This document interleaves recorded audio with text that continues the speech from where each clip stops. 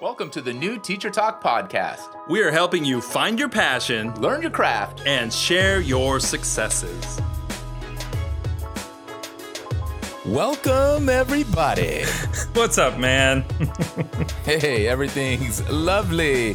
Lovely. Hey, do you know this is podcast number 20? This is a milestone, number 20. This is a milestone. Wow. And can I just ask you, Pablo, where are you at for this milestone?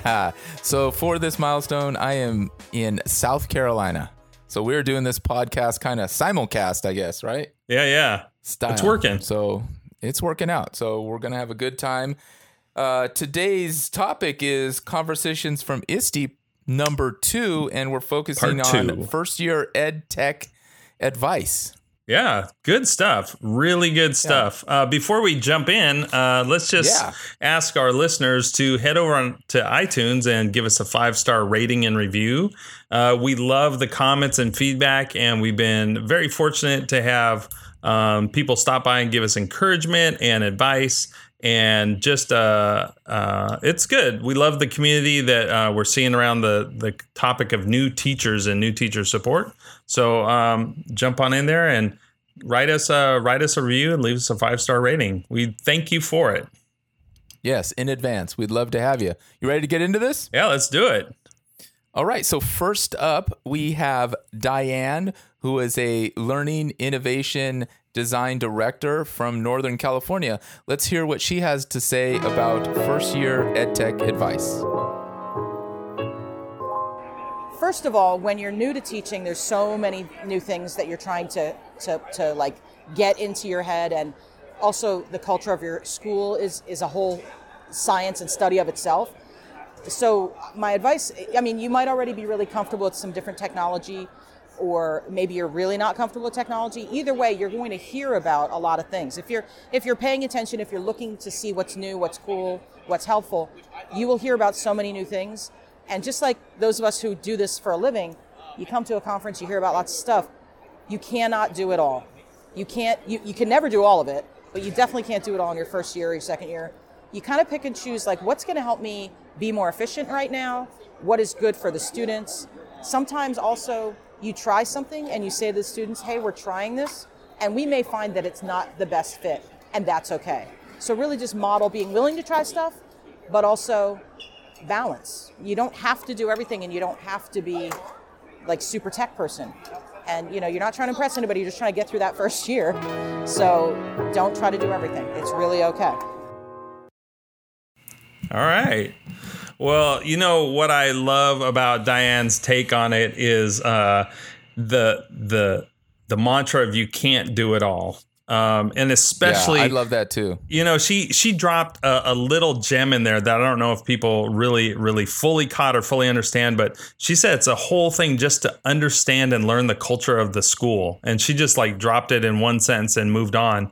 But really, when you're a new teacher, that also means you're at a new site. So you're learning how people get along and all those relationships and kind of the social hierarchies, for better or for worse, that exist in a school. And so taking that pressure off and just saying you can't do it all in terms of this ed tech realm. And I think that advice to allow yourself, give yourself permission to simplify is just really, really on the money. What about you, Pablo?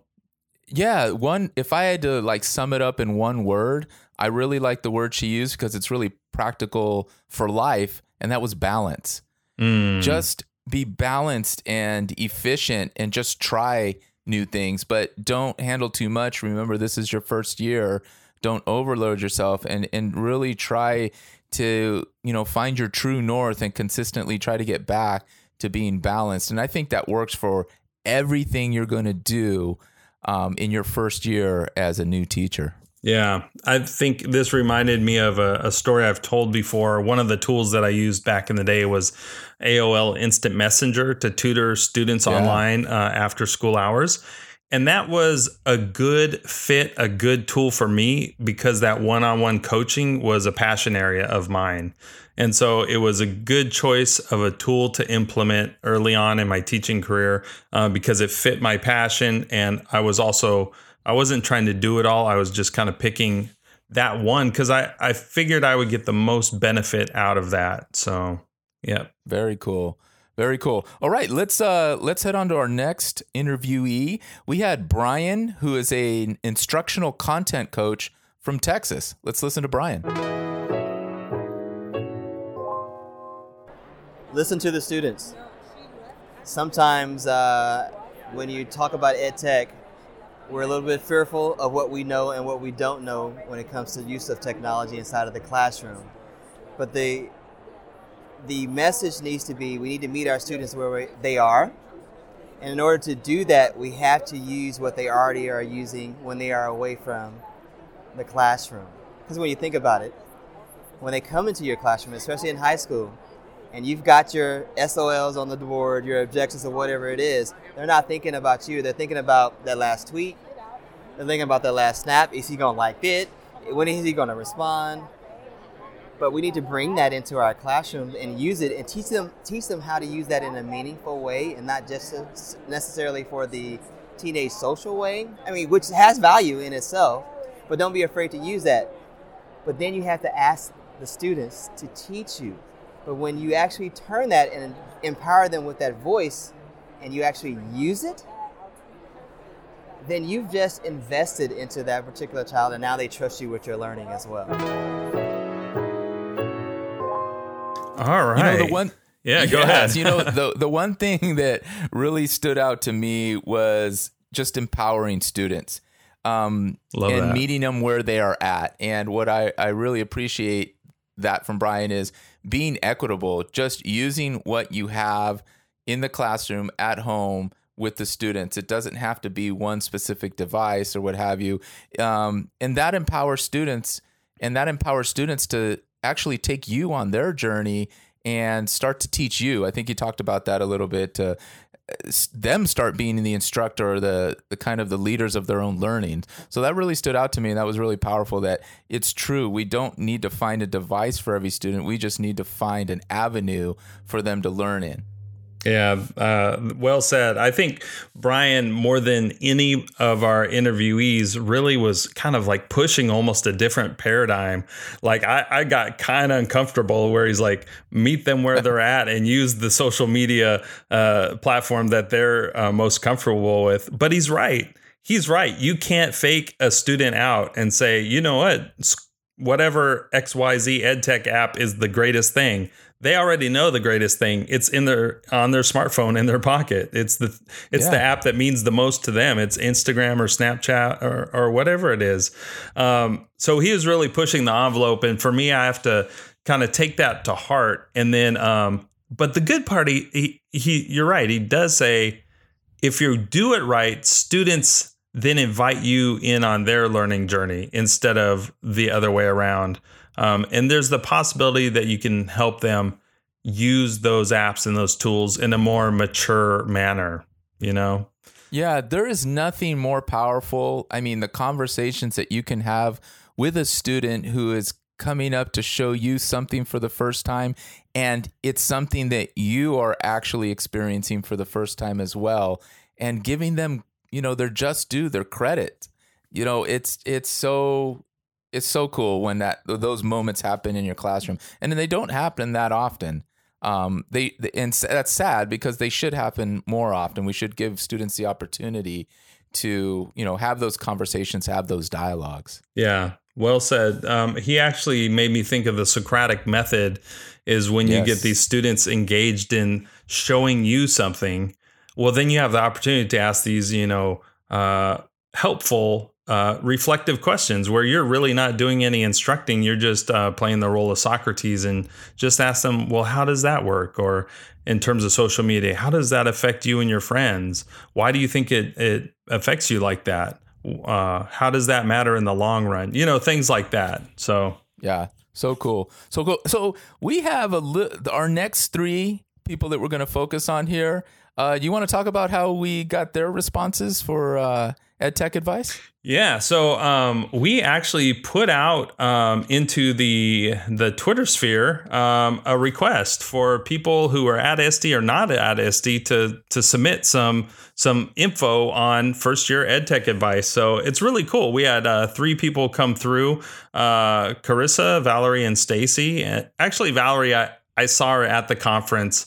But I didn't actually ask her in person. I think I asked her over Twitter. But yeah, so we have some great input from other people that we just reached out to through Twitter.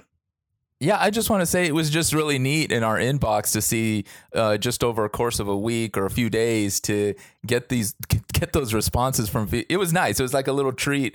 It was just exciting to me, anyways. But so let's hear from Carissa, who is a high school humanities teacher in California.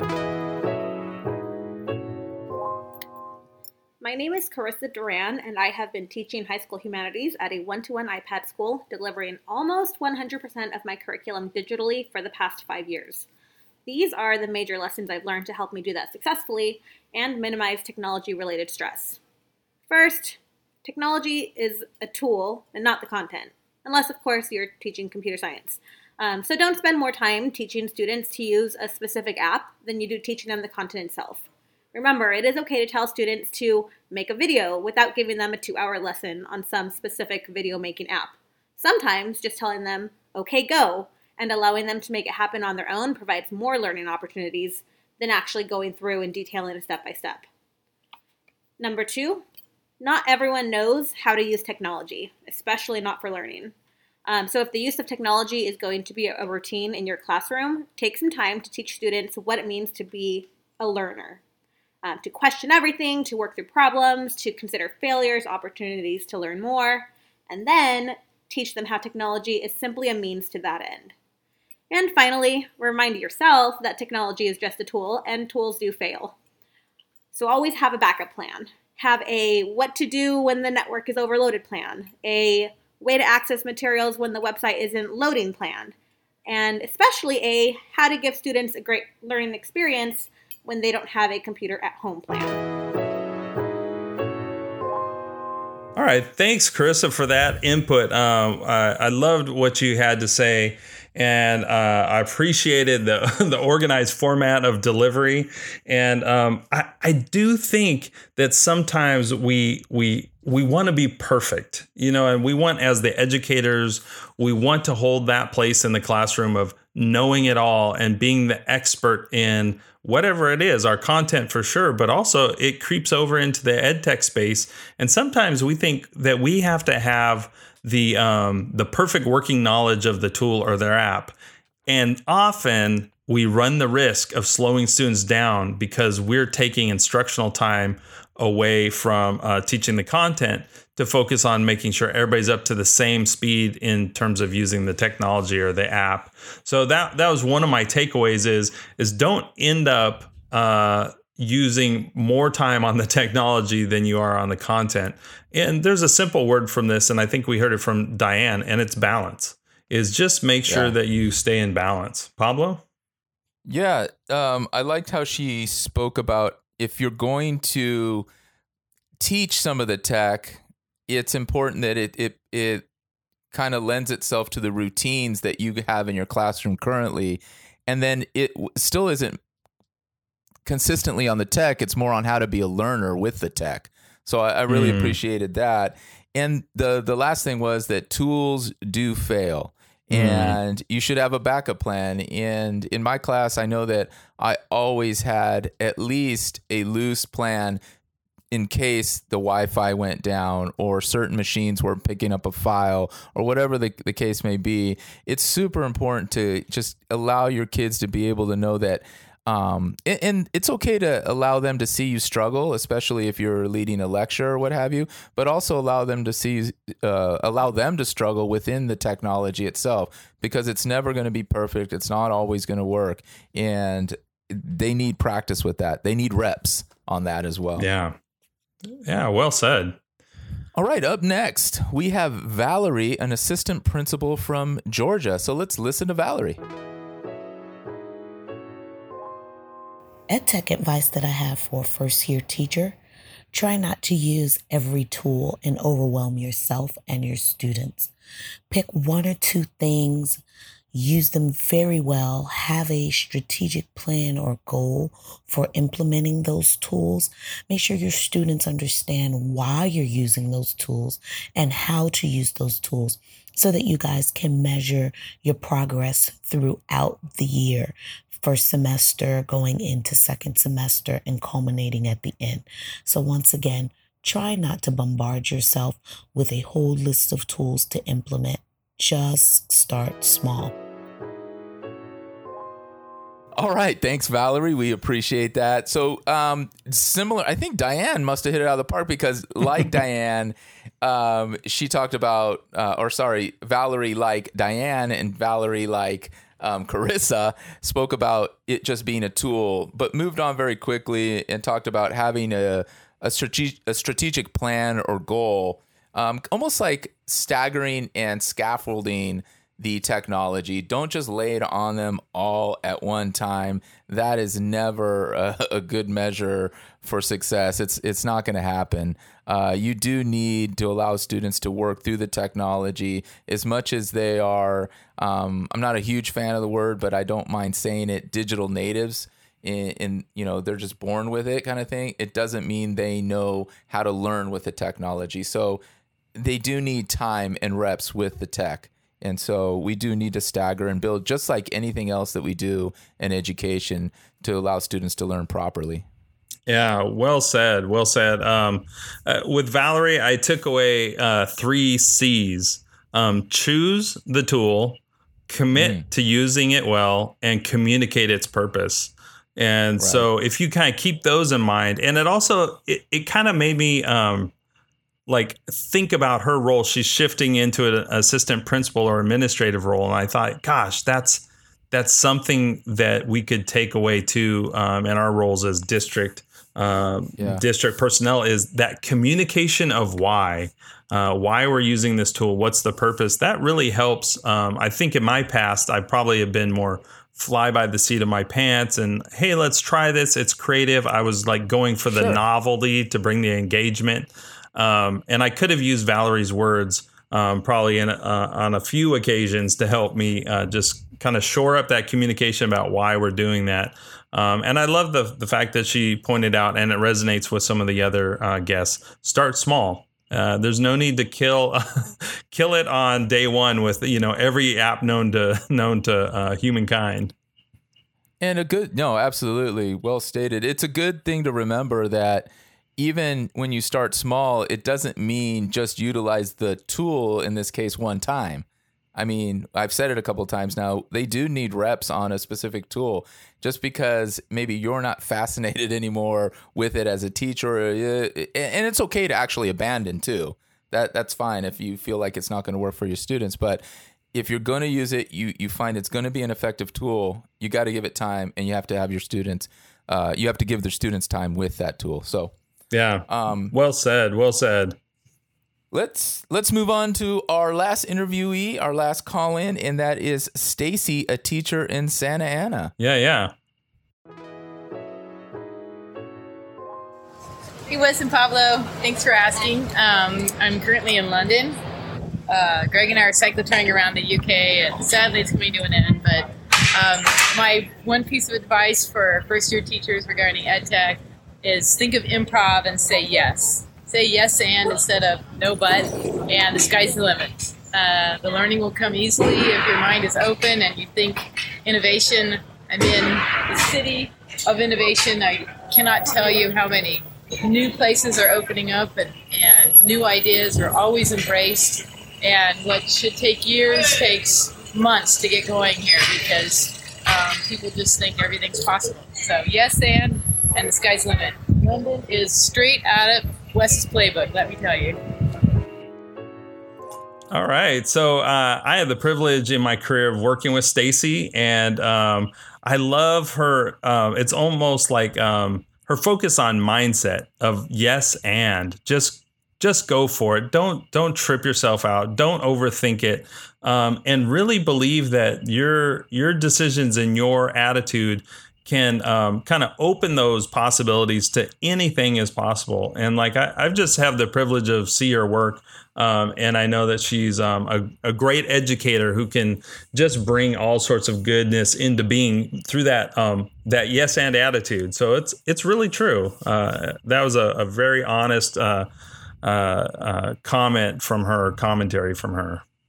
Yeah, I loved how she said, think improv. Like, yeah. That just says it all. Like, be ready for anything. And this is a great way to finish. I really think so. That you just should try anything and everything with the yes and model. And again, what we talked about just a second ago, abandon if you need to, but don't be afraid to try that tool that you're nervous about or not so sure about, or just get support, whether it be from your school site, district coaching, and or support staff, or look at the district level to see if you can get some specific training on that, so you feel more comfortable. And it's okay to feel comfortable and say yes, not maybe yes and, but yes, but I'm going to need a little bit more time, but still keep it moving forward. Yeah. You know what I mean? Yes, and so please help me. Yeah. Yes, and please always works out.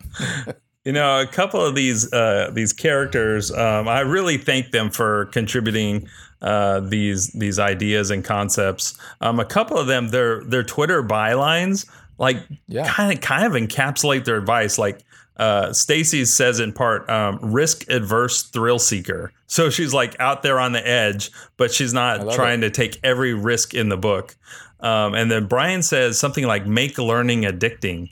You know, and I think he was like talking about, you know, getting into the kid space and really like almost from a like a software developer point of view is like find out what the user wants and then just go for it. And then you'll get them addicted to learning. So get that sales going. Yeah. Really good people. Really good people. I did. So the ones that we requested out on social media, and we asked for video and or audio clips. And I love I love just the opportunity to listen to all of them. But I love Stacy, how she sent us a video. And where was she, Wes? She was in London. Yeah. It was awesome. Yeah. It was a really good view. But anyways, yeah. Bonus points for tying in her answer to her location. Yeah, she did. An innovative place. Let's just leave it at that. Yeah.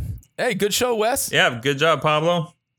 Don't forget, everybody, to catch us on all our socials, Pablo and Wes. And you can also visit pabloandwes.com to catch up with us. Yeah, and follow us on Twitter because we will be, I really like this flavor of getting other voices on the podcast, and we'll be doing that from time to time as just tweet out a question and get some guest voices in. Yes. All right. Until next time, we are out. All right. Bye. Connect with us on social media at Pablo and Wes. On Twitter, Instagram, Snapchat, YouTube, and all the podcast places on the web like iTunes, Google Play, Stitcher, and Overcast. And remember to get your free special gift at pabloandwes.com/gift. Yay!